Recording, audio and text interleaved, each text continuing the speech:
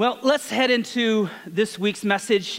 We're in week 4 of Lion and the Lamb. Last week, we kind of laid out this truth for those who follow Christ, that we are to lay down our inward desires of seeking revenge and harm and hatred to those who hurt us, persecute us, harm us, our enemies. Jesus said in this profound teaching that you have heard it said before, love your neighbor and hate your enemy. But I say to you, love your enemy and pray for those who persecute you. Christ is saying this, that if you're going to follow me, if my death and resurrection allows me to live through you in faith, this will be your flavor. This will be your new worldview. A life where power is actually found in weakness, self-denial, and sacrifice. That this world, as my followers, might even consider you weak. But what we learned profoundly last week through the words of the Apostle Paul in the book of Corinthians, that God says that he uses the weak to shame the strong, that he uses the foolish to shame the wise. Christ's kingdom that he has brought here on earth is not about our nobility or our ability, but rather it is shown through human weakness and those who can see how broken and utterly unwise that they are. And instead of demanding our own independence so that we may do what we please and how we want to, followers of Christ are to seek dependence on a wisdom and a truth and a grace that is outside of themselves, all of which are found in Christ and the Holy Spirit that moves within us. And so Christ is our fleshly incarnation of a holy cosmic God himself. It was out of love that God sent his Son into the world to deal with the problem of sin that separated his creation from himself.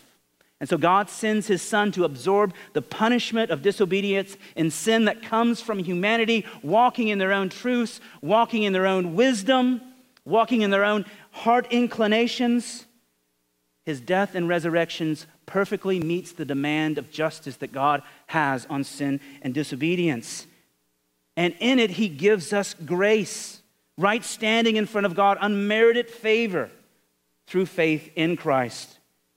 And he offers us a new life and a new relationship, a new life where flourishing and joy is found from God himself working in our lives to compel and convict new desires through the Holy Spirit as we lean into his wisdom and surrender our own. And what we know as a believer, even in our failures, in our sin, in our inability to lay down all that we have to Christ, what Christ affords to us is a secure forgiveness through his blood that offers to us a safety net of some sorts, that when we fall, when we sin, that we can get back up. Not that we would stay in the net, but by grace that we would get out and pursue and boldly come to God, seeking new desires, new wisdom, new hope, new strength to walk like he walked for his glory and for our joy. And so over the past week, I have deliberately used the word flourishing extensively in my conversation with you because God has a design and a desire for his creation to flourish. There's a theologian named Jonathan Pennington. He writes this about Christ-centered flourishing.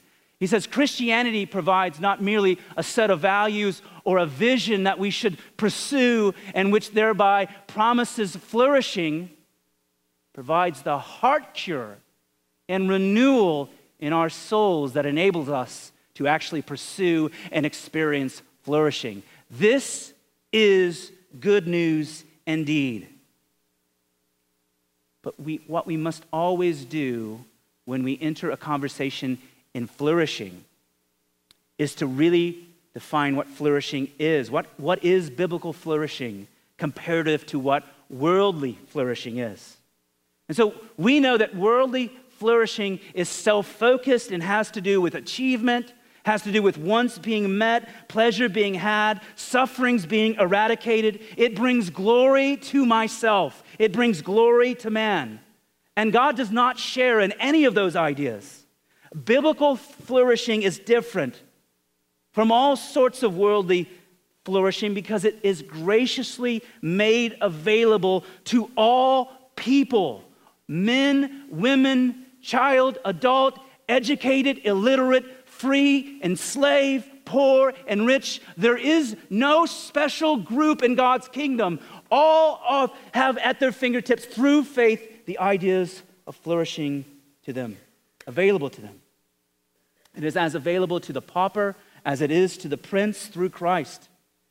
And so what we read in Scripture is that biblical flourishing is illuminated by an other-centric lifestyle that is the effect of a personal renewal in one's life, where one's identity and joy and supplication is defined and satisfied fully in God and God alone. Not always perfectly fulfilled and satisfied here on earth, but with hope that in the eternal, all will come to be. It is God over everything, trusting God over self. What I have found is that there's just this interesting translation issue that occurs in what Jesus deems as the blessed life. They're called the Beatitudes. And you can find them in his Sermon on the Mount.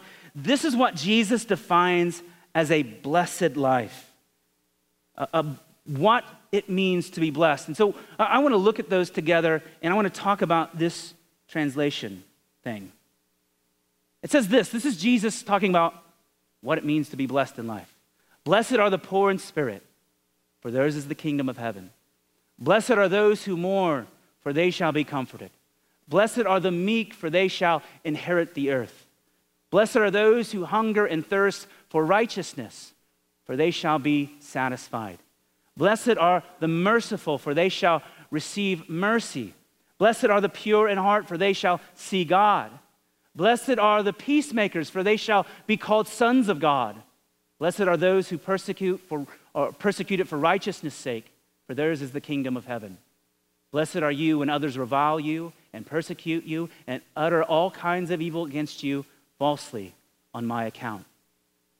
And what is interesting here in translation is not this erroneous, gross error in translation, but rather it comes with or from the fact that in our English language, sometimes we don't have words that fully show us what the Greek is trying to say.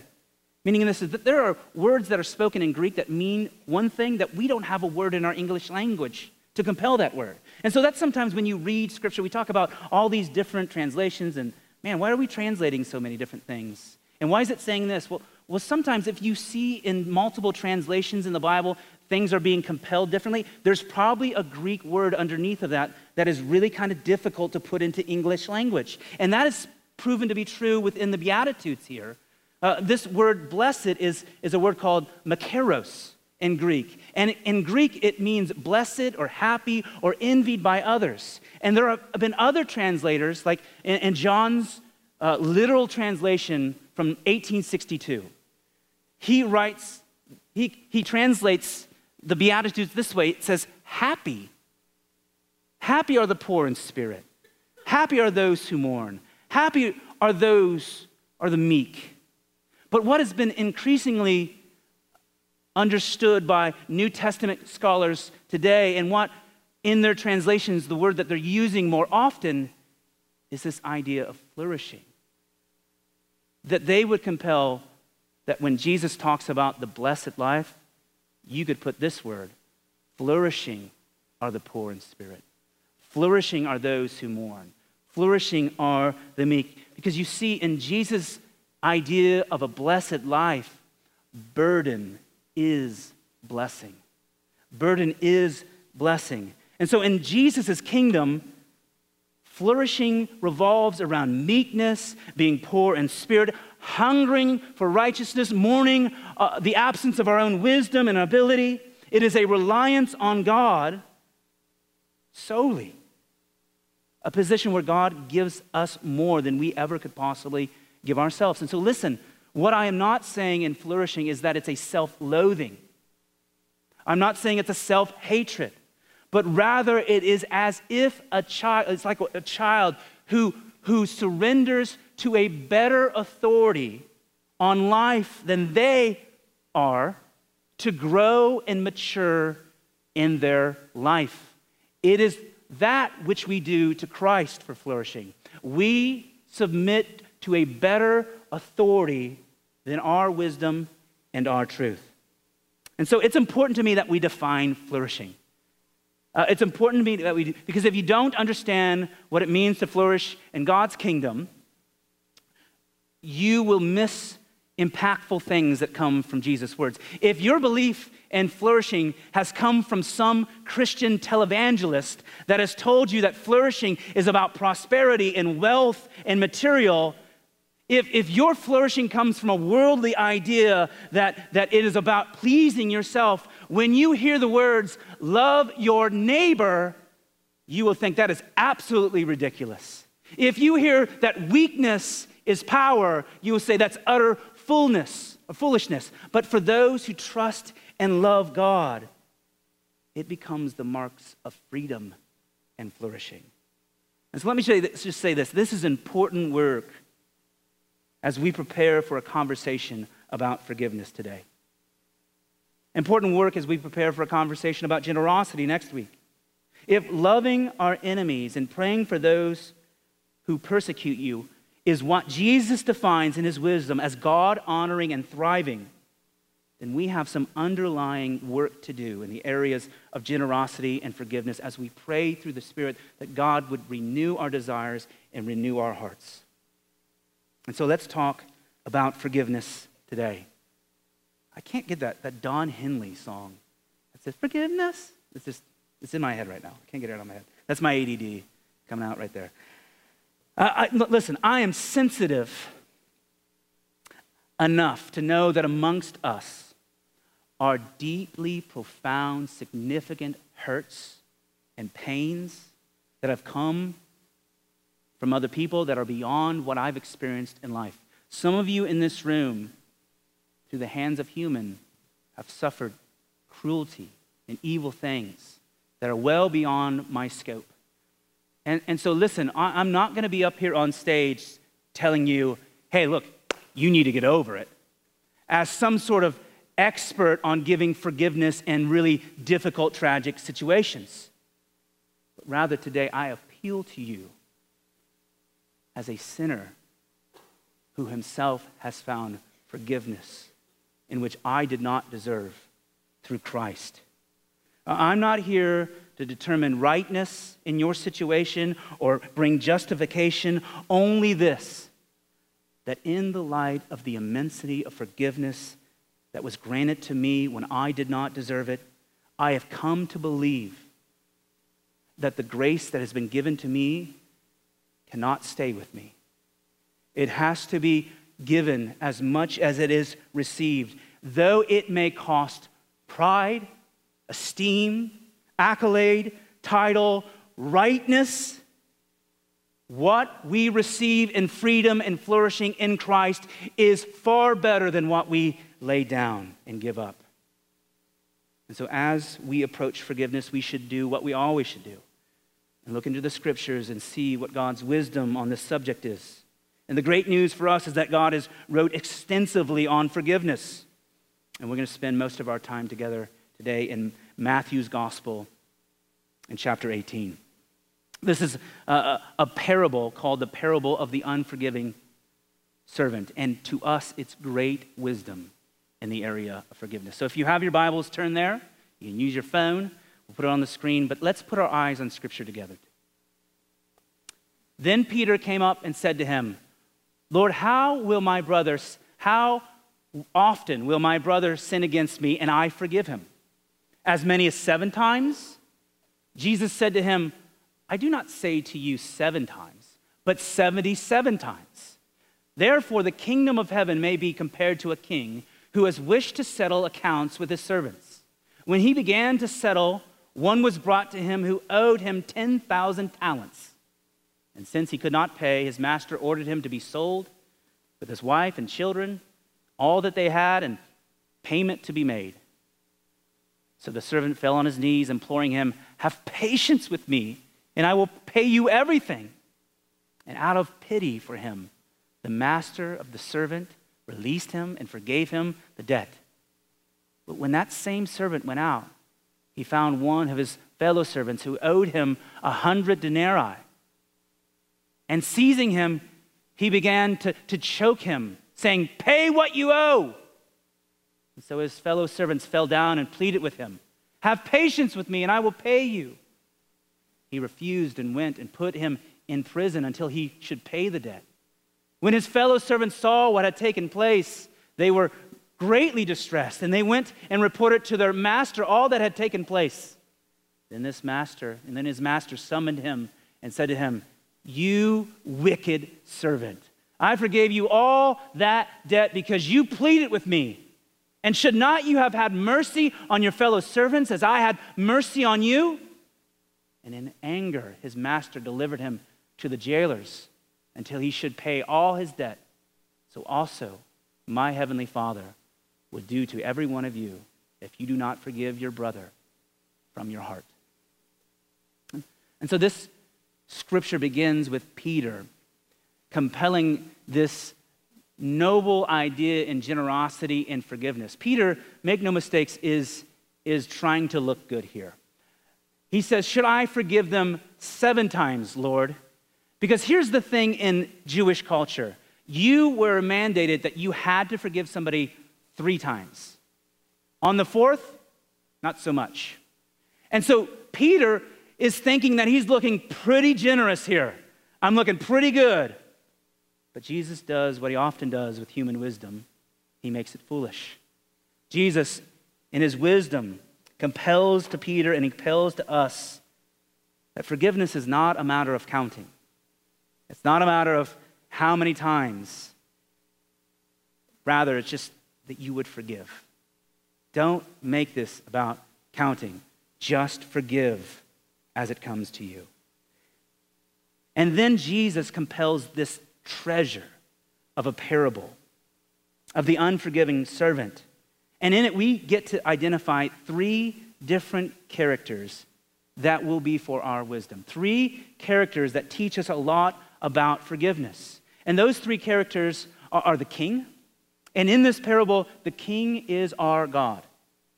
That is God. We see the servant. The servant is me. It's us. Put your name in there. That's who the servant represents. And then we have the fellow servant. And that is others. Those are other people in our lives. And what is beautiful in this is that we get to see what roles each person plays in forgiveness, which is great wisdom for us. But listen, it's not just wisdom that's found in the story. If we would understand these roles and submit to them, you would find flourishing and forgiveness in your own life. These are great wisdom. This is great wisdom for us to understand in every area of forgiveness.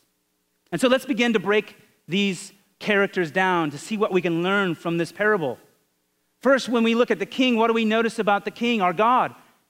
He's in a position of abundance. He's in a huge position. What a sizable debt that this king reprieves from his servant. If you were to think of 10,000 talents in today's culture, what you're dealing with is $1 to $2 billion. I said billion. What kind of king forgives a $1 billion debt? Who on this earth would forgive a $1 billion debt? And so what we can deduce from this king is that there's an abundance that he has that makes $1 to $2 billion look like mere pennies. His abundance is greater than anything that we could ever imagine. And so what that means for us is that whatever sin that you have deemed to be your $1 billion sin, that you think that there is no way that God could ever forgive that, is easily forgivable in the kingdom of God. From his abundance, your sin is small in his scope.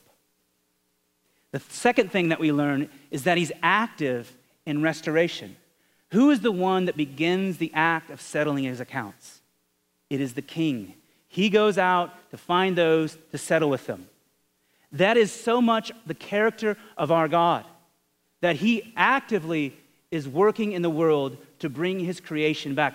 Best known in Christ, that he would come to the world to deal with sin so that we might become the righteousness of God. Beautiful thing. You, friend, will not find your way to God. The reality is God is already there.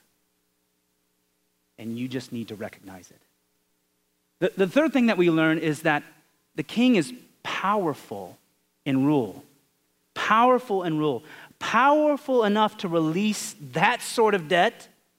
Powerful enough to send man, woman, child to be sold in his presence. Powerful enough to snap his finger and have the capability of delivering to himself those in power and put holy justice on them. No one tells the king what to do. No one tells what the king what to do. No one speaks like he speaks. The king speaks, and it's so. In the king's words, there is life and death.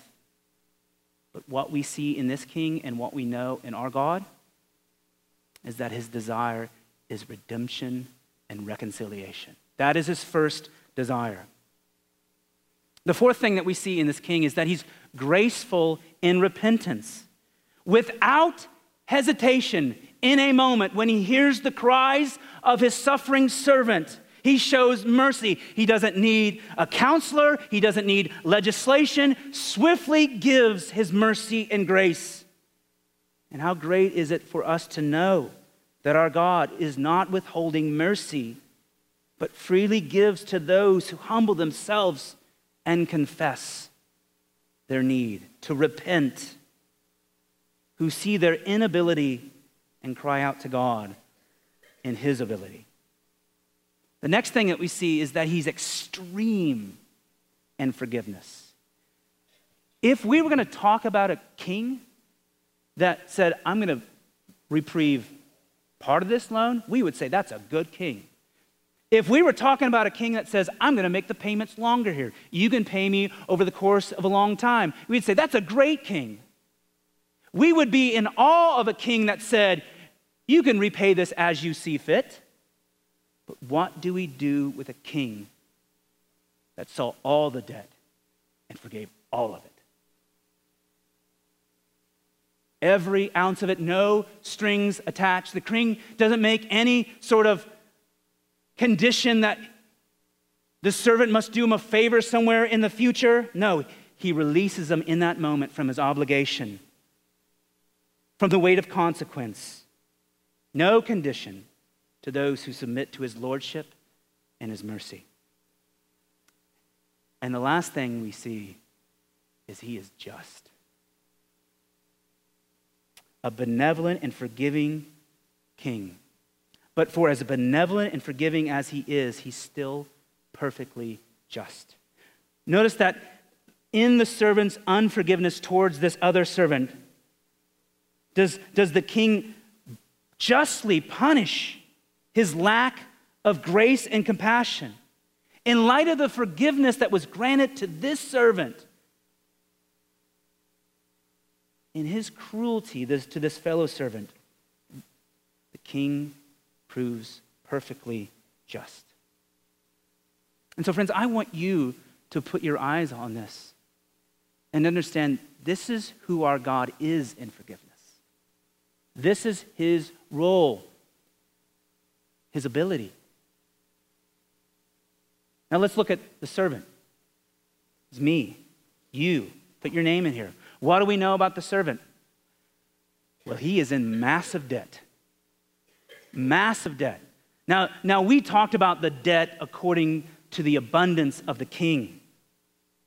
That's a great amount of money. $1 to $2 billion is an unfathomable amount of money to just forgive. But consider this, that for the average worker in this day, 1 talent equates to 15 years' work. 1 talent. And how many talents does this servant owe? 10,000 talents. That is the sum of 150,000 years' work. 150,000 years later. The truth is that this debt is not payable for the servant. And that is precisely the point. This servant is us. Get this, this is us. And here's what it shows us, that we are not capable in the least by our own human effort of repaying the debt that we have to our God. Only through the priceless sacrifice of his Son can God redeem us. You are without ability to pay without Jesus. What else do we notice in the servant? Well, he's under authority. What can the servant do that is not allowed by the king? What can the servant do that is not gifted or commanded by the king? Nothing. Even in his own effort, by his own power to extort a fellow servant who has a small debt that is owed to him, the king steps in. His authority is an illusion. Listen, our authority is an illusion. Nothing is unseen or unnoticed by God. Nothing given or granted that isn't coming from God. The third thing that we see is that the servant is actually a partner in restoration. What is the one similarity or shared action that both the king and the servant partake in? Settling accounts. As the king goes to settle accounts with his people, therefore his people do the same. And this is God's design for us, that we are his partners in restoration on this earth. That because we have been given forgiveness and grace, that we have found peace with God through Christ, we are now agents of God's reconciliation, that we are to declare to the world, because of our forgiveness, that Christ has made peace between God and man. The servant is a partner in reconciliation. He doesn't do it well, but it is his ability. And then we see this, that he's without power. Again, the only power granted to the servant was what was allowed by the king. And then we notice that he's extreme in unforgiveness. If you would consider the massive debt that was just done away with and forgiven, 150,000 years, what would you do with the size of a loan that is so minute that this other servant owed him? The word said that he owes him 100 denarii. Let me give you a scope of what that is. So we're talking about 150,000 years. The average worker in this day made 1 denarii a day. That was their living wage. This is essentially 3 or 4 months' wages. We're talking a few dollars compared to millions. How minute this is compared to his debt. Petty on a scale never seen before. But listen to what God is saying in this wisdom. All the things that we harbor against one another, as huge in scale as we might believe them to be, are insignificant to the kind of debt that you were forgiven from. Insignificant. That doesn't mean they're not painful. That doesn't mean they're not real. It just means that our God is a God of abundance, a God of freedom. And the last thing that we notice in the servant is that he's jailed. Not just. He's jailed by his disobedience. And I'm telling you, this is physical, but it's also abstract. What was the result of this unforgiveness by the servant? Jail. He was put in prison. Not only is this communicating God's justice, but it's also communicating abstractly a life where we are in a jail of unforgiveness. a jail of our own doing. It holds us like a prison where our walls and our bars are that of hatred and bitterness and thoughts of revenge. It is us who are far worse off in unforgiveness than any others. And so this is what the Bible says is us. This is our role in forgiveness. You must recognize where you sit in forgiveness. Nothing is given to you but what is given to you by the King. And then the third character that we meet is this fellow servant. And we'll call them other people. And maybe we would ask, well, what do other people own in forgiveness? What are their roles? Well, I would just say this. It's not mine to own. Their role is not mine to own. Here's what I get to do. I get to seek to settle, and I don't control. Seek to settle, and I don't control.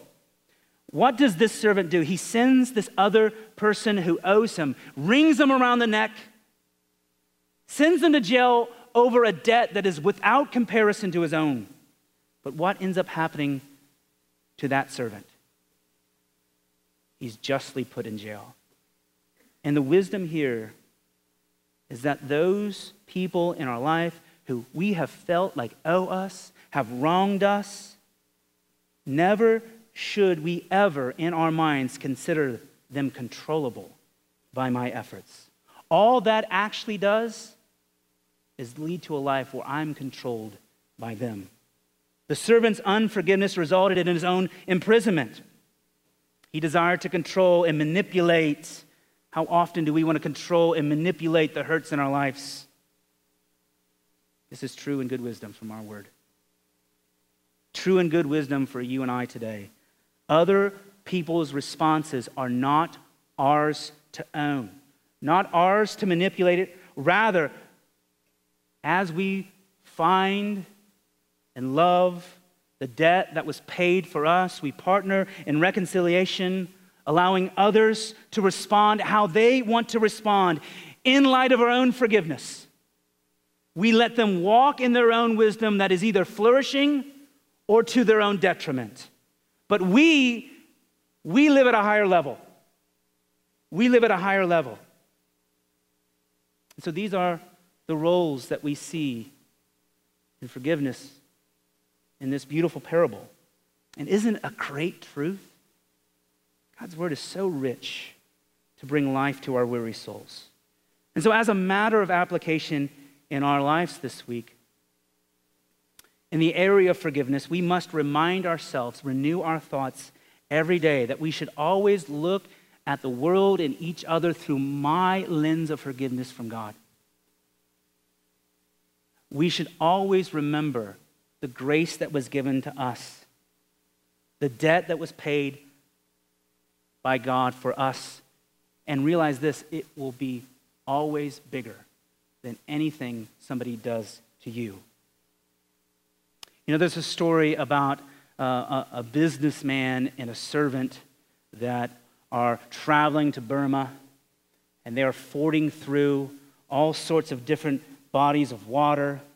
And over time, he began to see his body be swarmed by these blood, like sucking leeches. And his first impulse is to look at him on his body and to rip them out. But his servant speaks up and says, "You can't do that. You'll only bring more harm on your life. You see, if you use physical violence to remove those leeches, you will leave parts of those leeches behind in their wound, and they'll become poison to you. You have to let them spontaneously fall off for them to be harmless." And so what the native did was he went and he prepared a bath mixed with herbs, and he directed him to lie down in this bath. And as soon as he bathed in this balsam bath, the leeches began to fall off. And here's the moral of this story. Every and each unforgiven injury living in your heart is like a leech that is sucking your blood out. And mere human determination will not cast those evil things away. You must bathe your whole being in God's pardoning mercy. And it is then that those venomous creatures will instantly let go of their hold, and you will stand in freedom. You must bathe your whole being in God's pardoning love. That is the parable. You must see how much you have been forgiven so that you can forgive just as you have been forgiven. And so, friends, my prayer for you this week is that you would not focus on the hurts and the leeches in your life, but rather you would focus on God's forgiveness and God's mercy, that you would bathe all of yourself in his love and his identity. You have that in Christ by faith. And quite frankly, you don't need anything else. That person hurting the way that you hurt will never give to you the type of flourishing that you already have in Christ. And so listen, be a partner in reconciliation. Identify the pain. Identify the hurt. And settle the account. Go and say, let them know. But you cannot control their response. All you can do is to remember to bathe yourself wholly in God's pardoning mercy and love, his forgiveness. It exists in the kingdom of God where forgiveness finds those who forgive. Not the wisdom we always want in our lives, but this is flourishing wisdom that we need for God's glory and for our joy. Let's pray. Father, we come before you today, and we are heavy in heart because there are some unbearable hurts that rest in this room. Hurts that have been caused by others in our lives. Hurts that we want to hang on to. Hurts that we want to seek revenge over. Hurts that we want to harm. God, will you give us mercy?